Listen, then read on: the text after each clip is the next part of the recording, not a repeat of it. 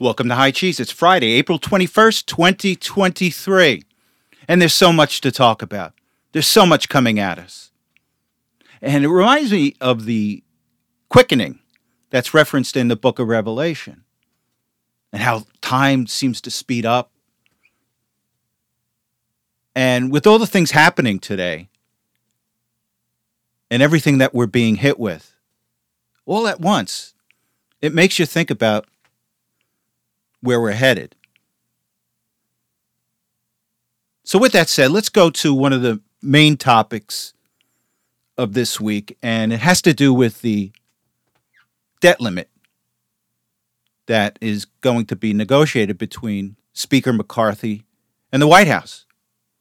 Now, every year the federal government, Congress, puts out a budget, and over the years they've spent more than they take in taxes, and the difference they borrow. And that over the years, we've accumulated debt to the point that we're at $32 trillion right now. Dangerous level. And it was a number of years ago that the Congress imposed debt limitations. So they acknowledged years ago that there's a problem, and we want to avoid a problem with too much debt taken on by the federal government. So they passed a resolution that says, look, we'll give you certain caps, certain limitations on what debt you can accumulate. And if you exceed that debt, you have to come back to Congress and we'll approve a higher amount. So again, this has been done a number of times over the year to the point we now have $32 trillion in debt. And Speaker McCarthy and the Republicans that have taken over the House saying, no, we're not going to approve any more debt until the White House comes back to us and tells us what they're going to cut, because this is unsustainable. And the White House says, we're not going to negotiate. You're either going to pass a clean resolution without any cuts, or we'll just create a catastrophe, according to them. So with that said, I just want to go to a clip by Speaker McCarthy. He's on CNBC. He's being interviewed by CNBC. And he kind of puts everything in a proper framework. And quite frankly, I'm pleasantly surprised with McCarthy. But he's got a real challenge on his hand right now. And the Republicans have to stick with him. And at the same time, do not let him give away the House in his negotiation. Now, I don't think he will. I think he's smart enough to realize what the Republicans in Congress want. But let's go to the clip and then we'll come back and discuss. Well, look, 75 days ago, February 1st, I sat down with this president. And I sat down to him and I said, let's work together to be able to deal with the debt ceiling and our economy at the same time. It's the same thing that we've done all in the past, as you've mentioned. And for 75 days, he's ignored us. I want to find a responsible, sensible way to do this. My message upstairs is if the president won't pay attention to this, if he doesn't believe that he can find $1 in savings, Republicans in the next couple weeks will act and send a debt ceiling increase that will limit, save, and grow, that will help us on economics, growth in this country, will cap spending in the future, will pull back, claw back the money we appropriated for COVID but had sat dormant for 2 years. If it was appropriated to help you during COVID and you haven't spent it, it shouldn't be spent afterwards. So find the ways we can save the taxpayer money, find a way that we can grow this economy to become less dependent upon China, curve our spending in the future so we can curve inflation to help every family. And I think that's sensible and responsible. And we'd move the debt ceiling into the next year. If the president doesn't want to take action, we'll send this over to the Senate. So there's been silence from the White House. And this is just indicative of the White House. These people are such amateurs. They have absolutely no negotiation skills. They have an inability to negotiate. And if they had an ability to negotiate, we wouldn't have a war in Ukraine. But the people that we have in Washington in this administration, they're a bunch of amateurs. They don't understand nuance. They don't understand numbers. They don't understand people. So they just sit tight and freeze. I can't do anything. I don't know how to negotiate. So, what does McCarthy do? He just unveiled his debt ceiling bill, and it aims to cut a big part of Biden's agenda. And again, let me just read an article from CNBC. It says, House Speaker Kevin McCarthy on Wednesday released a plan to raise the debt ceiling by $1.5 trillion for 1 year while attempting to repeal major components of Joe Biden's agenda. McCarthy said the bill, called Limit, Save, Grow Act of 2023, would save American taxpayers $4.5 trillion by limiting discretionary spending, retrieving unspent pandemic-related funds, eliminating Biden's student loan forgiveness plan, and cutting funds earmarked for the Internal Revenue Service.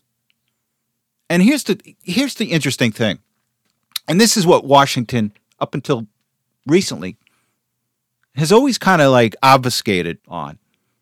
But we see it now with Joe Biden's spending over the past 2 years. They have spent so much money with all these bills, with the Inflation Reduction Act, that they don't have enough time to spend it. So it's just sitting there. So a lot of these bills that they passed, this year we'll spend this much money, next year we'll spend this much money, 2 years from now we'll spend this much money. So what McCarthy wants to do, he goes, all that money that you haven't spent, we're going to claw that back. We're going to claw that back. You're not going to spend it. We're going to save money by not spending that money that was passed. And he's going to eliminate money that Biden set aside for student loan forgiveness. Now that makes sense because likely it's going to get shot down by the Supreme Court. So what McCarthy says, look, we'll give you $1.5 trillion in debt cap relief, but you've got to reduce spending by $4.5 trillion. And let's see where that goes. Now, I want to take you back to this interview because the mainstream media, the talking heads on CNBC, they're trying to spin this whole thing that if we don't pass the debt limit, if Congress doesn't increase the debt limit, we won't be able to pay our debt. We'll default on our debt. And that's an outright lie. Now, let's just look at the basic numbers here. I think in my last episode, I mentioned that we took in $2 trillion, over $2 trillion in the first half of this fiscal year in the federal government. So that extrapolates out to, say, $4.5 trillion for the entire year. And you know what was budgeted in net interest payments for this fiscal year? About $400 billion. $400 billion. That's about 10% of the tax revenue we should bring in this year. So we take in $4 trillion and we can't find $400 billion. That's utter nonsense. Now, what they'll have to do if this goes long term, they'll have to furlough employees to cut expenses while they're negotiating. Maybe not give all this money in foreign aid to countries that don't like us. Maybe cut back on Ukraine. But it's an outright lie when you've got the mainstream media and these talking heads saying, if we can't increase our debt, we won't be able to pay our existing debt. Out of $4 trillion in revenues you take in a fiscal year, you can't find about $400 billion to pay your debt? Well, that's mismanagement right there if you can't do that. And the only way that we don't pay our debt, if we default on our debt, is if Janet Yellen makes an explicit decision not to pay the debt, throwing the financial markets into turmoil. That's the only way that we would default right now, because we have plenty of cash coming in to pay our debt. So with that said, let me go to a clip, because one of these talking heads there, she's trying to, needle McCarthy and say, well, wait a second. We're going to risk defaulting on our debt. So let's go to this clip and then we'll come back and discuss. But there's an appropriations committee and a budget for all of this. The fiscal year ends at the end of September. Why not deal with spending cuts and negotiate with the president there? Why negotiate over the debt ceiling, which is much more dangerous? It's not dangerous at all, especially when you sit down on February 1st. And remember, the budget is different than a debt ceiling. A budget resolution is not like in a state capitol. The budget never even goes to the president. So for the president to say do a budget, that makes no sense. What you want to do is sit down with a debt ceiling, just as America has done. Watch. When President Biden was a senator, 4 times he voted to increase the debt ceiling only if it included fiscal changes. The times he voted against the debt ceiling is because he said there wasn't enough fiscal economic change. And think about it. A debt ceiling is like giving your child a credit card, and they charge the limit all the way up. Would you just raise the limit? No. You would sit down. Well, if it meant playing with America's standing and full faith and credit of U.S. government debt, I feel like you can deal with the spending in other ways, which is totally legitimate. So if you just raise the debt ceiling, do you think $31 trillion of debt? The CBO has come out in the next 10 years. Do you know we'll pay 10.5? You did it 3 times in the Trump administration. As we did economic changes. We never raised the debt ceiling by itself. But the tax cuts, that was like $2 trillion deficit. And you know how much we're bringing in revenue? On average, in the 50-year average in America, you bring 17% of GDP. Today, we're bringing 20. That's the only 2 other times in modern history in America have you ever brought 20% of GDP. So McCarthy nipped that in the bud real quick. Now this talking head says, well, Trump did it. The debt ceiling was raised under Trump. But McCarthy shot back and said, well, wait a second. Yeah, we raised it. And we also created economic stimulus by reducing taxes. Now, what happens a lot when you reduce taxes, you get short-term deficits. But the long-term economic benefit of lowering taxes rears its head several years down the road. Hence, you see us getting massive amounts of revenue in today. And a lot of that can be tied back to the tax cuts that the Trump administration passed. But the Biden administration doesn't want to do that. Just keep on raising it. We're going to spend, keep on raising it. So here's the new spin that the mainstream media and the White House is trying to spin this at. They're trying to equate, well, if we don't pay all of our bills, that's a default. So if there's a defense contractor that sends the bill to the federal government and there's a delay in it because of the debt ceiling negotiation, no, that's a default. Not paying your vendors is a default. No, it's not. No, it's not. I think Yellen came out about a month ago and said that, oh, well, if we don't pay all of our bills, that's the equivalent of a default. No, it's not. Try telling Wall Street that. And speaking of Yellen, why has she not come out and supplied Congress with her cash flow?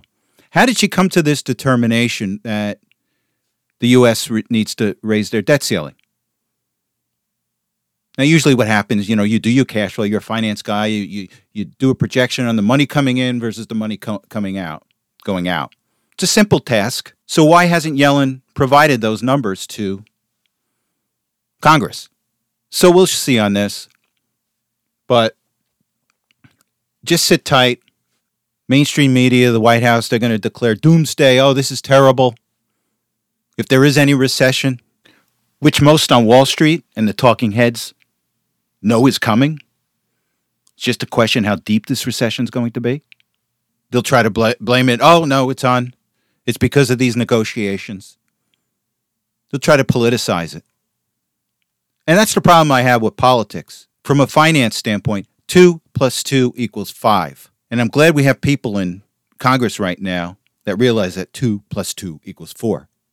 So we shall see. It's going to be very interesting. Sit tight. Don't panic. You may see the stock market dip during these negotiations. But in the long term, we got to stop this debt. Because at some point, if we don't stop it, our debt is just going to grow and grow. It's going to become the size. Our debt service is going to become the size of the entire Defense Department. So we shall see. Okay, this week, Robert F. Kennedy Jr.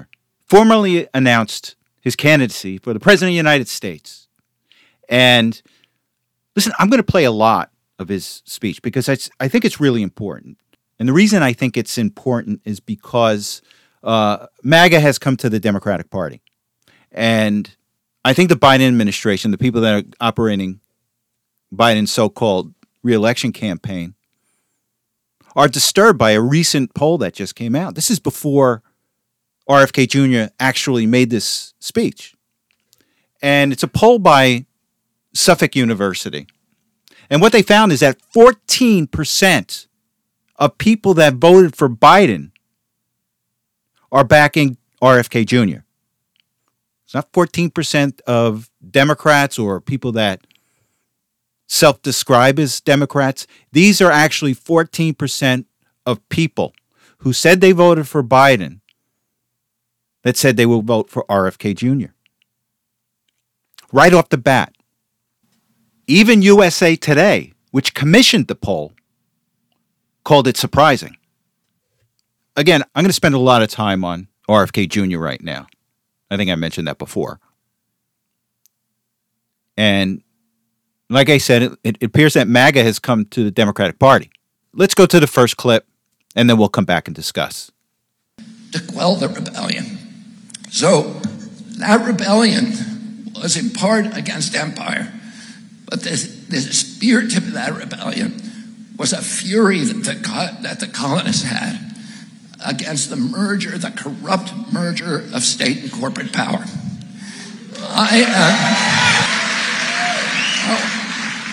I've come here today to announce my candidacy for the Democratic nomination for President of the United States.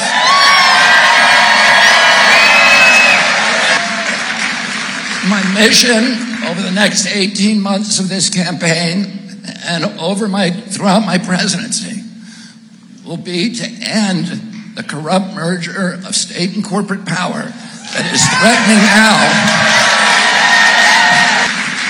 threatening now to impose a new kind of corporate feudalism in our country, to commoditize our children, our Purple Mountain's majesty, to poison our children and our people with chemicals and pharmaceutical drugs, to strip mine our assets, to hollow out the middle class, and keep us in a constant state of war. I'm going to talk about lockdowns. And nobody wants to talk about it. But we need to understand, I grew up at a time, most of my life was at a time that economists call the Great Prosperity. It's when the American middle class between 1945 and 75 grew to be the biggest economic engine on the face of the globe. I mean, we were the economy in the globe. We made everything, and everybody looked to us, not only for goods, but for moral leadership. And we became the most powerful country in the world, unrivaled. And it was and we had a stable democracy with institutions that people trusted, a press that told us the truth, and the destruction that, everybody knows it's an economic and political economic rule. You cannot have democracy in a society where there is high concentrations of wealth and widespread poverty. You need a middle class, or you don't get democracy. And that is a law. That is a law. You cannot do it. You cannot do it unless you have a big middle class, and we had that. But since the early 1980s, there's been a systematic attack on our middle class, and the coup de grace was the lockdown. The lockdown was the biggest shift in wealth in human history. Cataclysm that befell our country.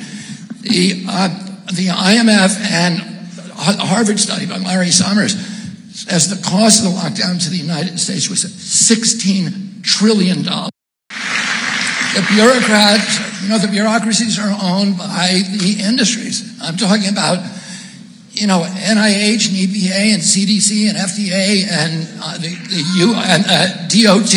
A train wreck would not have happened in East Palestine except we have a captive agency at DOT. Our food is terrible because the food companies and the pesticide companies own USDA. We're in constant wars because the military-industrial complex, the big contractors, own CIA. And we need to have a national conversation about this war. We need to have a mature conversation that allows for nuance and that allows for complexity, and we need to do it respectfully. Some of the issues that we need to talk about is, number one, is this war in the U.S. national interest? We just need to isolate that question. Is it in the U.S. national interest? And there are, some of the leading pangerums of most respected people of our national diplomats, let's say Henry Kissinger, Jack Matlock, Larry Wilkinson, who's Colin Powell's chief of staff. They all have said definitively, if you just want to ask, is it in our national interest? It is not. It is not in America's national interest to push Russia closer to China. That is a cataclysm. Number two, it's not in our national interest to do something that could involve us in a nuclear exchange with a country that has more nuclear weapons than us. And we are there because of our compassion for the Ukrainian people who have been brutalized, who have been illegally invaded, and have shown extraordinary valor and courage defending their country and defending, their families and their beliefs and their liberties and their independence, things that Americans have to admire. My own son, Connor, I'm very, very proud that Connor joined the Foreign Legion and fought in the Ukraine and during the Kharkiv offensive as a machine gunner for a special forces group. But I think that we need to know as Americans, and we have a right to know, what is our government's chief objective in this war? We were told initially that the objective was humanitarian. And that is a good reason to be there, a humanitarian. And what that means is trying to end the bloodshed and minimize it as much as possible. President Biden said that one of our objectives, at least, is regime change of Vladimir Putin. And this is the same strategy that did not work well for us in Iraq. And then President Biden's Secretary of Defense, Lloyd Austin, validated President Biden's statement by saying that our objective in the Ukraine is to exhaust and degrade the Russian army so they're incapable of having battles anywhere else in the world. Now, and indeed, many of the steps that we've taken in the Ukraine have seemed to indicate that our interest is in prolonging the war rather than shortening it. So if those are our objectives, to have regime change and exhaust the Russians, that is completely antithetical to a humanitarian mission. If we're there for a humanitarian mission, it means to reduce bloodshed and bring an end to the war quickly. If we're there to exhaust the Russians or regime change, then doesn't it mean that the Ukraine is just a pawn in a geopolitical battle between two great superpowers, and that our strategy is to put the flower of Ukrainian youth into an abattoir of death in order to exhaust Russia? And if that's true, then we need to know about it.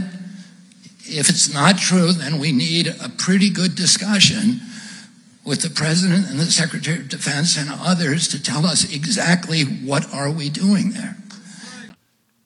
So I think that was my longest clip that I've ever played. I think it went for a little over 7 minutes. But I think it's important that we know that RFK Jr. hit upon some key points that are important to MAGA. One being the corrupt merger of big business with big government, the deep state,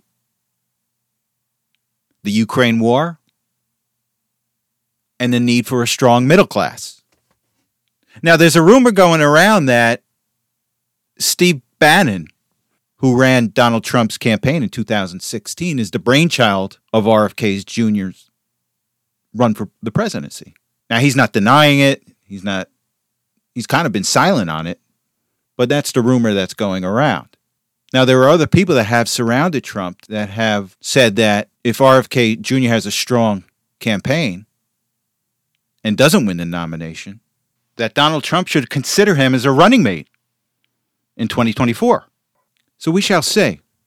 Now, I guess possibly the Biden campaign is hearing the footsteps, and maybe they were quite surprised about that poll that I was talking about before, because now they're suddenly coming out and saying, oh, Biden's going to announce next Tuesday.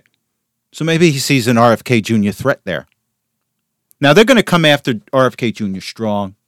He's got some skeletons, and I won't even call him skeletons today, but he was addicted to drugs at some point in his life, and he's been in and out of rehab. But that's meaningless today. But again, they're going to bring it up. They're going to call him an anti-vaxxer. They're going to bring out the fact that some of the Kennedys are not with him. Some, but not all. So it really should be very, very interesting to see what happens over the next 18 months in the Democratic primary. So we shall see. In a surprising move, Fox News settled with Dominion over their defamation suit regarding the machines in the 2020 election. And the amount was a little over $700 million, which was another surprise.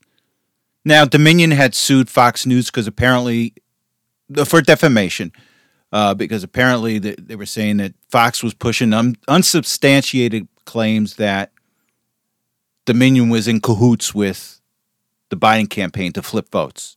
And defamation suits are really, really hard to prove, which is why everybody was surprised when Fox settled. Now, I'm going to play a clip by Bill O'Reilly. And Bill O'Reilly explains why this happened. And just to paraphrase what O'Reilly says is that, look, the two main reasons why Fox settled is because the courts came in and said that Rupert Murdoch has to be deposed and has to testify at the trial. And O'Reilly says, look, these super rich people, they do not want the focus on them. And all things changed when the courts came in and said, yep, Rupert Murdoch, you're going to have to be deposed and testify. And that was one reason. Now, the other reason that O'Reilly says that Fox settled was because Murdoch does not want Trump to be the next president. And Murdoch was willing to settle so the mainstream media can have some stories saying, see, Trump was all about lying. Fox News settled because they were spreading lies, and all of Trump's claims about the 2020 election are just bogus. So let's go to this clip, and then we'll come back and discuss. Once Rupert Murdoch was compelled to testify in a court of law, everyone knew on the inside this was going to be settled. Okay? He did not want to go in there. It was a personal thing. He runs that company. What he says goes. He told his lawyers, settle it, try to get the best deal you can get. And that's why it was settled. It had nothing to do with primetime talent, had nothing to do with vision of what the image of Fox News is. He didn't want to go, so they settled it. He's a privileged man.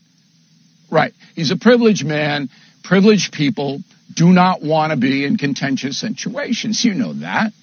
So he made the decision. Your reputation. He can certainly make it. He's in charge of it. And that's the decision that he made. But the distraction is going to influence the 2024 presidential election.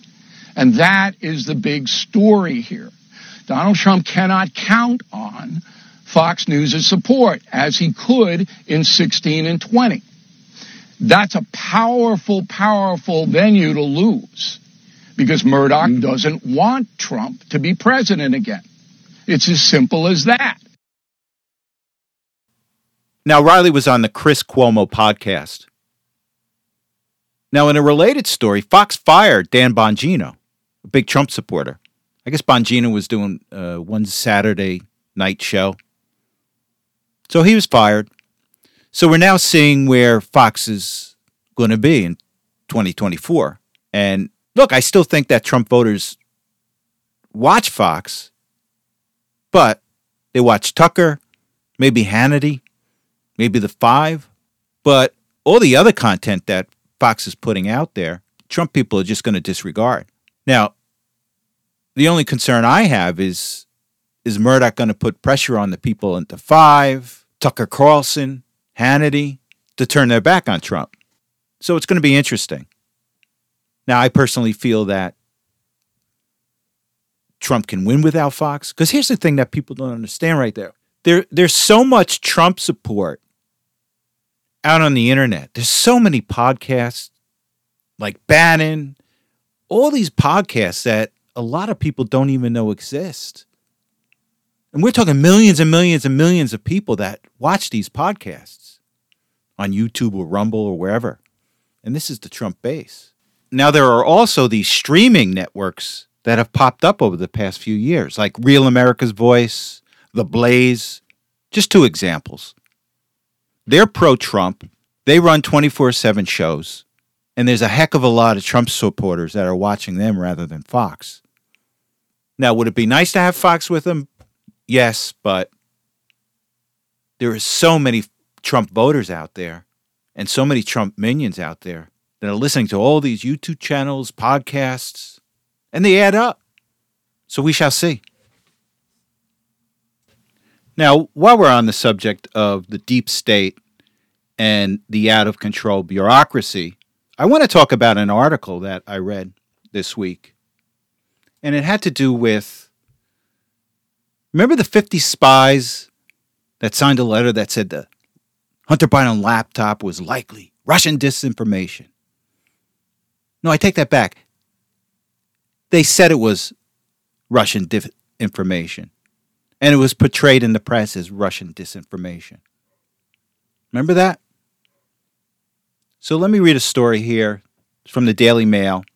And the headline says, ex-acting CIA director reveals he had 50 spies sign a letter saying Hunter Biden's laptop was Russian disinformation to help Joe win the presidential election. Morrill was the former acting CIA director, serving for 2 months in 2011 and 4 months in 2013. He retired from the CIA in September of 2013. Morrill was asked by Anthony Blinken, then a senior campaign official, to help rally former intel chiefs to say Hunter Biden's laptop was Russian disinformation. Morrill recently testified before the House Judiciary Committee and said he coordinated a letter because he wanted to help Joe Biden's electoral chances. So again, we've got the deep state operating against Donald Trump. We've got the deep state operating against you and me. And here's what gets me. You've got a high-ranking political operative in Anthony Blinken. And what kind of job does he get after Biden is elected? He gets Secretary of State, one of the most powerful positions in the federal government. And Biden gives it to a political hack. And this is the problem that we have today. We've got a merger of politics and the bureaucracy. Let's take a look at Jake Sullivan. Jake Sullivan was a major player with the Biden campaign. And he becomes the national security advisor. And this didn't happen years ago. And while we're talking about the Kennedy family, I want to bring up JFK's advisors. Let's talk about two of them. Lawrence O'Brien. Lawrence O'Brien was a top political advisor to JFK. And he was given a patronage position as the Postmaster General. He wasn't given a position as Secretary of State. He wasn't given the position of National Security Advisors if they had the position back then. And O'Brien went on to be the NBA commissioner. These people weren't interested in having lifelong careers in the bureaucracy, in the deep state. They were interested in doing their service with government and move on to other things. We don't have that today. And as RFK Jr. mentioned in his speech, I didn't play the clip about it, but JFK felt duped by the CIA during the Bay of Pigs operation. And as a result, he wanted to smash the CIA into 1,000 pieces. So the point I'm trying to make here is that the CIA has always been a group of bad people. Now, RFK Jr., as well as many, many Americans, feel that the CIA had something to do with the assassination of JFK. But my point is that the CIA and intelligence has expanded into politics and vice versa. And that's what I find even more dangerous today. So the CIA has just grown and grown since the Kennedy assassination. And we're at the point now we've got political hacks running the agencies. and political minions working in those agencies. Kenny O'Donnell was another advisor to JFK, top advisor. He wasn't given some high-ranking position. He wasn't given a position in intelligence. He wasn't given a position as the Secretary of State because that wasn't the mindset at the time. And over the years, things have been perverted. We've got perverted people with perverted mindsets running our government. We've got perverted people in our bureaucracies. And that's the big difference between today and back then. And Donald Trump, he realized it. RFK Jr. realizes it. And this is what we have to fight. The deep state, the intelligence agencies that are corrupt, not everyone, but those in the C-suite, and the Republicans that control the House have to continue to expose this. Now, the net result, Blinken may not go to jail over this. Jake Sullivan may not go to jail over any of this. But we know, and we have to let everybody else know because our anger has to rear its head in 2024. So we shall see. And while we're on the subject of the swamp, there's an article here I want to read, and it's been flying below the radar screen, and I'm not sure if a lot of people know about it, but it has to do with the DEA Administrator, Ann Milgram, who is the former Attorney General in the state of New Jersey. And the DEA is being investigated for awarding no-bid contracts to hire past associates and friends. So let me read the article. Federal watchdog is investigating whether the U.S. Drug Enforcement Administration under Chief Ann Milgram improperly awarded millions of dollars in no-bid contracts to hire her past associates, people familiar with the probe told the Associated Press. Among the contract spending under scrutiny by the Justice Department's Office of Inspector General is $4.7 million for strategic planning and communication that was used in part to hire people Milgram knew from her days as New Jersey's Attorney General and as a New York University law professor at cost far exceeding pay for government officials. Now, after Milgram was Attorney General in New Jersey, you may have seen her face as a talking head, I think on MSNBC or CNN or both. And so you know she's swampy, and you know she's compromised. At least a dozen people have been hired under such contracts, including some in Milgram's inner circle handling intelligence, data analytics, community outreach, and public relations, work often requiring security clearances, and traditionally done by the DEA's own 9,000-person workforce. I know what she did here. She wanted to do some make work for her friends, give them $4.7 million contract, and this was work that was traditionally done in-house, but she had to take care of her friends. She had people to take care of. Also under scrutiny is $1.4 million to a Washington law firm for a certain administrative review of the DEA's scandal-plagued foreign operations. That review was co-authored by Boyd Johnson, the former right-hand man to one of Milgram's closest friends, Preet Bharara, when he was the U.S. Attorney in Manhattan.